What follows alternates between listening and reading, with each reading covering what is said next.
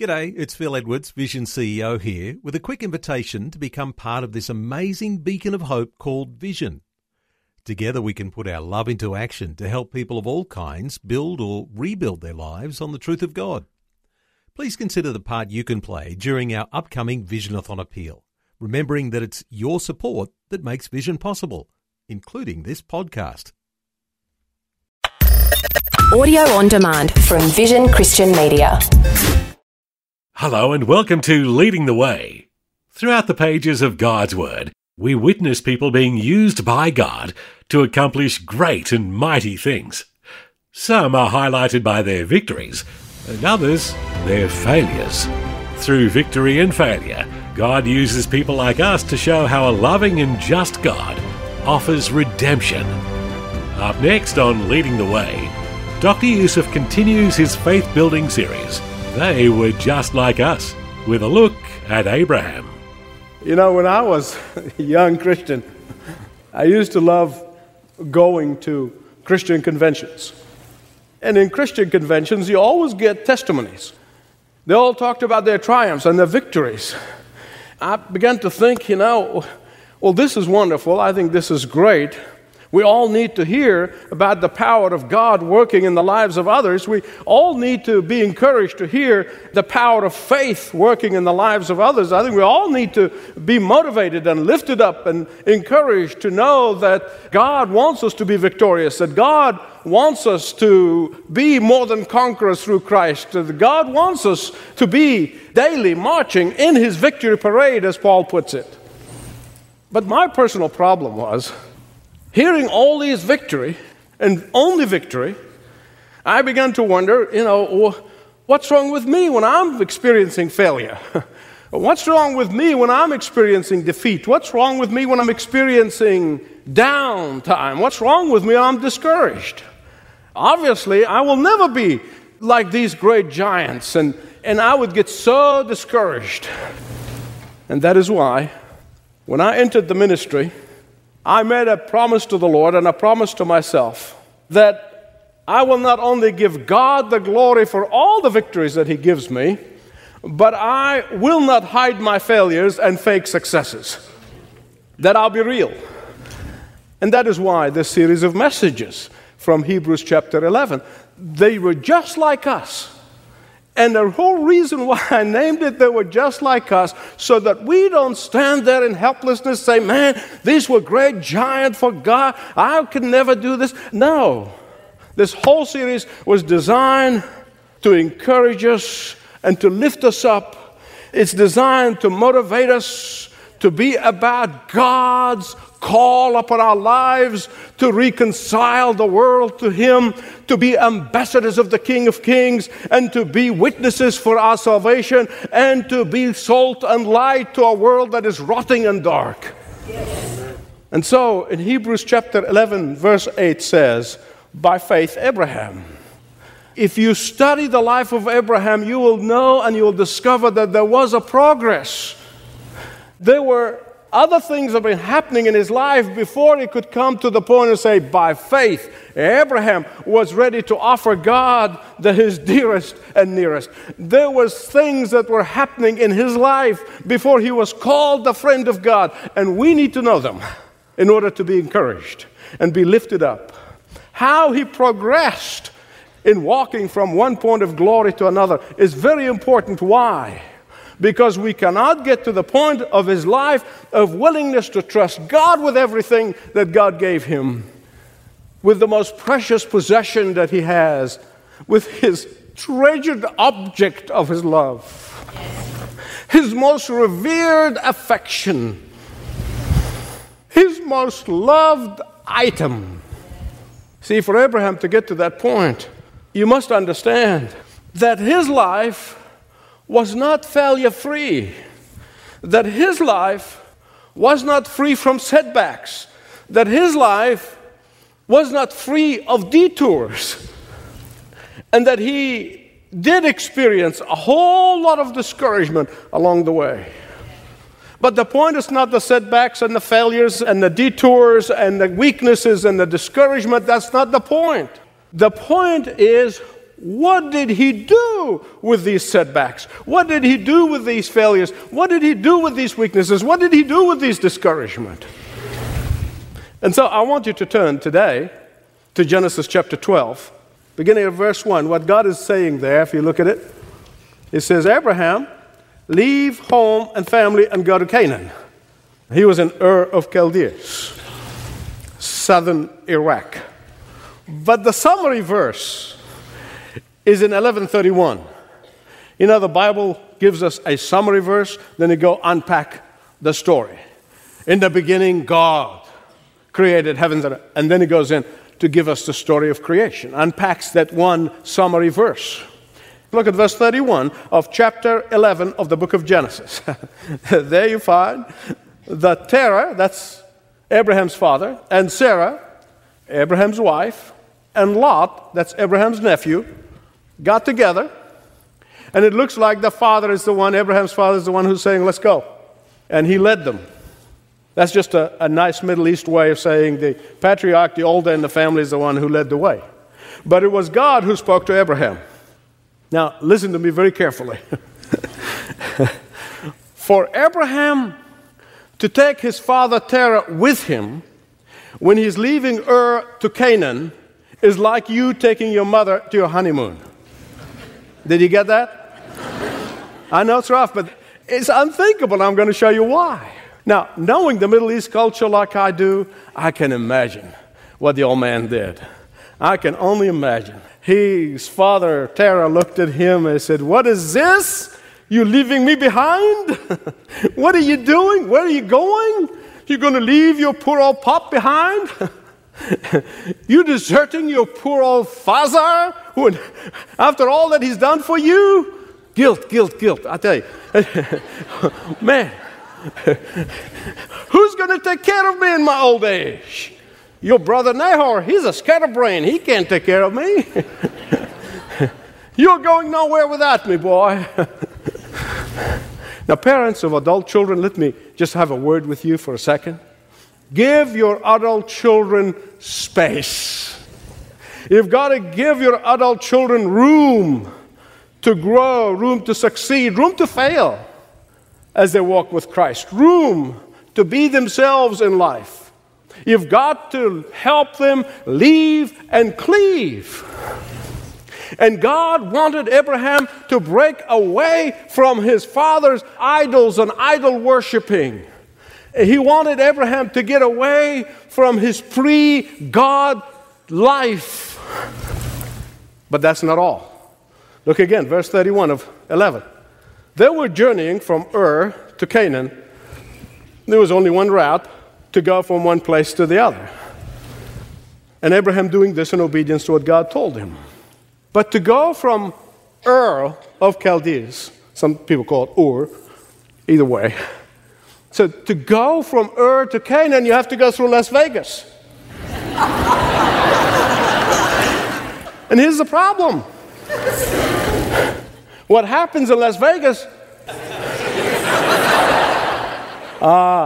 They stayed in Las Vegas. That's where they stayed. Of course, the Bible doesn't call it Las Vegas, it calls it Haran. And Abraham's father gets to Haran, and he loves the carnival atmosphere of that city. And he says, let's just stay here, my boy, this is great. Wait a minute. God said Canaan, not Haran. Now, I told you Abraham's obedience was not without its detour. Beloved, listen to me. When you begin your walk with God, when Jesus Christ becomes the Savior of your soul and the Lord of your life, every one of us who began a walk with God will leave our Ur, whatever your Ur is, your past life without Christ. You leave it and you get out and you move on and you progress in your walk toward Christ-likeness. Theologians give it a big word, call it sanctification, but it is a process of growing toward Christ. So if you've been a believer for a number of years and you're not growing, begin to worry.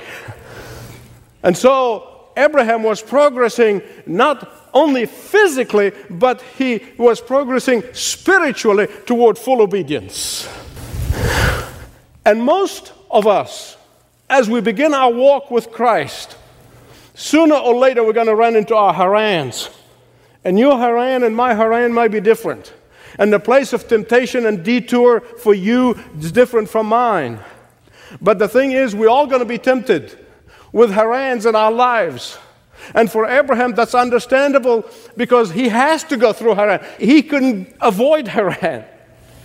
And I often say it's okay to refuel in Haran. It's okay to grab a fast food from a fast food restaurant in Haran, but don't stay in Haran. Don't dwell there. It's one thing to look, and it's another thing to go around the block to come back for a second look. Haran was the site of the great temple honoring the moon god. And all Terah got there, and man, he thought he died and went to heaven. I mean, this is idol worship of idol worship. I mean, all Terah came in front of this Caesar's palace, and he wouldn't move. He wanted to check in. And he said, son, I'm imagining this, okay? Don't look for it in the Bible. I know God said to you in Canaan. I know God told you to go there because it's the promised land. But we came so far, let's just stay here. It's just as good as Canaan. One place as good as the other. What difference does it make? Now, believing friend, listen to me. I know what I'm talking about. How many times did you find yourself, whether it's because of a coworker, or because a friend, even a family member, a neighbor, a partner in business, how many times because of somebody else whom you are supposed to influence for Christ that you found yourself being influenced by them? How many times have you found yourself compromising your convictions, selling your birthright, and refuse to walk by faith and continue to live by sight, and you decide to settle for something that is far short than the plan of God for your life? How many times that a person, no matter how near or dear to us, tempted you to be contented in partial obedience to the Word of God? And Abraham should have said, Father, God said Canaan, and Haran won't do. Beloved, don't settle for Haran, whatever it may be for you. Don't settle for that. No matter who is tempting you to stay there, don't let fear keep you from going all the way to Canaan. Don't let fatigue stop you from moving all the way to perfect obedience. Don't let outward attraction of the valley keep you from going into the mountaintop. Abraham was a man of faith, but he was just like us. He was just like us. But really, when you think about it, he didn't have preachers, he didn't have pastors, he didn't have fellow Christians and small groups and fellowships and Bibles and books by the truckload and television programs and radio programs, and I'm all for that. So you understand, in context, he didn't have any of this, he just heard the voice of God. And so take things and balance them. He was just like us. He was tempted to abort the plan of God for his life. He was tempted to settle for second best. He was tempted to give in to the detractors in his life, even if it was his father. You know, so many believers are praying for revival, and I rejoice in that. So many people praying for a genuine Holy Spirit revival to come upon our nation. And I agree with that prayer. I totally agree with that prayer. But please listen to me. Revival will not come to God's people who are living in partial obedience. Revival will not come to Christians who have settled in their Harans and refusing to go on with God to Canaan. And so God had to come to Abraham again, 1, 2, and 3, and says, move on to my plan for your blessing. Move on from my plan of effectiveness, because down the road in that same chapter he says, in you all the families of the earth shall bless themselves. How? They're going to come to believe in the God of Abraham, and they're going to be blessed.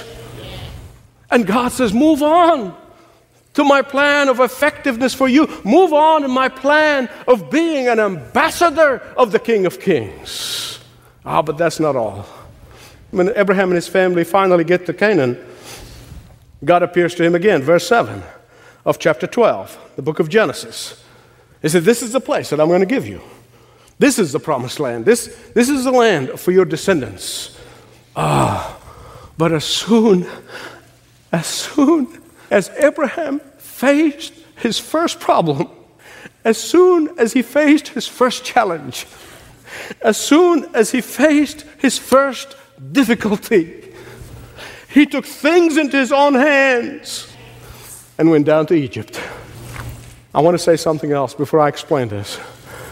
The fact that you are at the center of the will of God does not mean that you will not face challenges.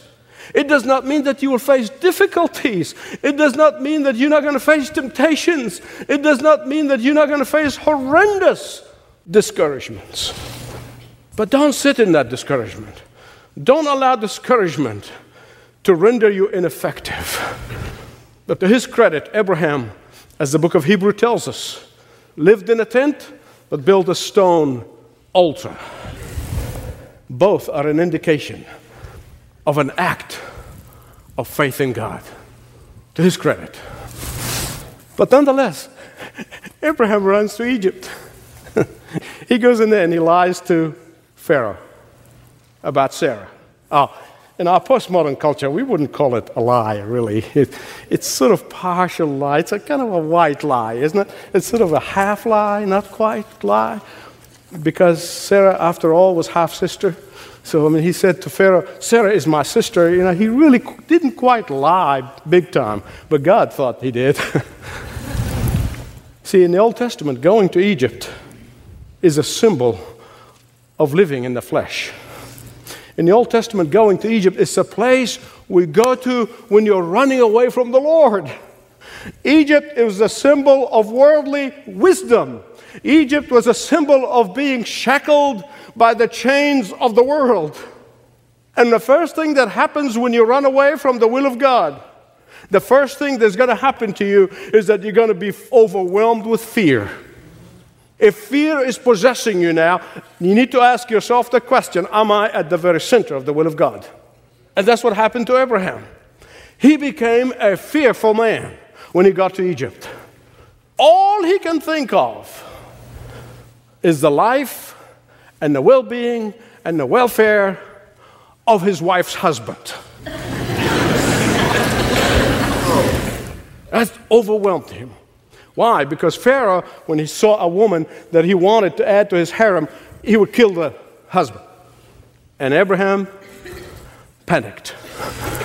Have you ever wondered what really went on in the mind of Abraham at that time? He really, I know God promised to bless me. I know that he told me that, and he promised to give me descendants like the sand of the sea. I know God did all this. Oh my goodness. But if Pharaoh kills me, all of that's over. You see, he hadn't got to know God yet. He hadn't got to know God as you got to know God.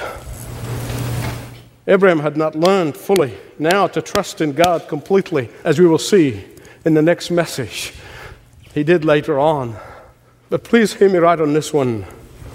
The tragedy that I see among believers across this land, those who have been walking with God for years, those who have experienced God's faithfulness for years, those who have experienced God's protection many a time, those who have experienced the hand of God numerous times, those who have experienced the provision of God many times, those who have experienced the deliverance of God numerous times, those who have experienced the goodness of God and the mercy of God, those who have experienced the blessings of God. And yet, instead of going on to solid food, they go back to milk. It's a tragedy. and they still don't trust God with whatever it is precious to them. In Genesis 16 and 17, Abraham falls in that scheme of Sarah's, having a son by her maiden Hagar, and Ishmael was born. But that's not all.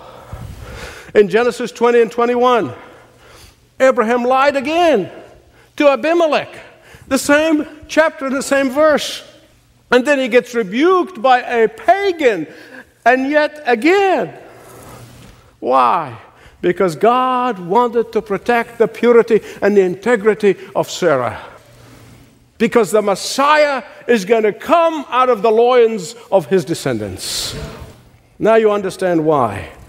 Before I could tell you about the friend of God, by faith Abraham, before I could tell you about the man who had power with God, before I could tell you about the man who fully trusted God, I needed to tell you that it was not all victory all the way. But the question that I want to leave with each one of you, what do you do with discouragement? What do you do with failures? What do you do with setbacks? What do you do with knockdowns? What do you do? The one thing you must never do is sit in your failure or sit in your setback. Here's what you do. 3 things I'll tell you very quickly, and I'm not going to elaborate on them, just the headlines. Number 1, face failure head on. Don't try to fake success.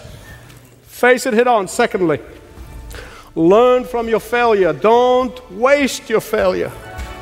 And thirdly, never, never, never let failure be an excuse for not getting up and trying again. For out of jaw of defeat, God wants to give you victory. Challenging words from Dr. Michael Youssef on this episode of Leading the Way Audio. By the way, today's message, The Witness of Faith, is just a part of a great series. Stream online, learn about the podcast, the app, and more content from Dr. Youssef when you visit ltw.org. Now, before we run out of time, did you know that this month marks Dr. Youssef's 75th birthday and the 35th anniversary of Leading the Way? Former Georgia Governor and also a member of the Leading the Way Board of Directors, Sonny Perdue recently sent Dr. Youssef words of congratulations, and we wanted to share them with you as we close out today's program. To my good friend and brother in Christ, Dr. Michael Youssef, congratulations on your birthday. 75 years of a life well lived. As I hear you tell me about your passion of mission, of growing the kingdom of God, it inspires me. That's why I've been so blessed to be part of your Leading the Way ministry as a board member and also experiencing your first evangelistic outreach in Macon, Georgia, my home there, where I saw you plead for the hearts of men for God's kingdom. Congratulations on 35 years of Leading the Way ministry. Every organization, large and small, takes its culture and its passion from its leader, and you've led well. Your tagline of passionately proclaiming the uncompromising truth describes the heart, I know, of Michael Youssef. So I'm delighted to congratulate you on 75 years of life well lived and 35 years of leading a wonderful ministry, Leading the Way. God bless. Thanks for listening today. This program is furnished by Leading the Way with Dr. Michael Youssef, passionately proclaiming uncompromising truth around the world. Learn more at ltw.org. Thanks for taking time to listen to this audio on demand from Vision Christian Media. To find out more about us, go to vision.org.au.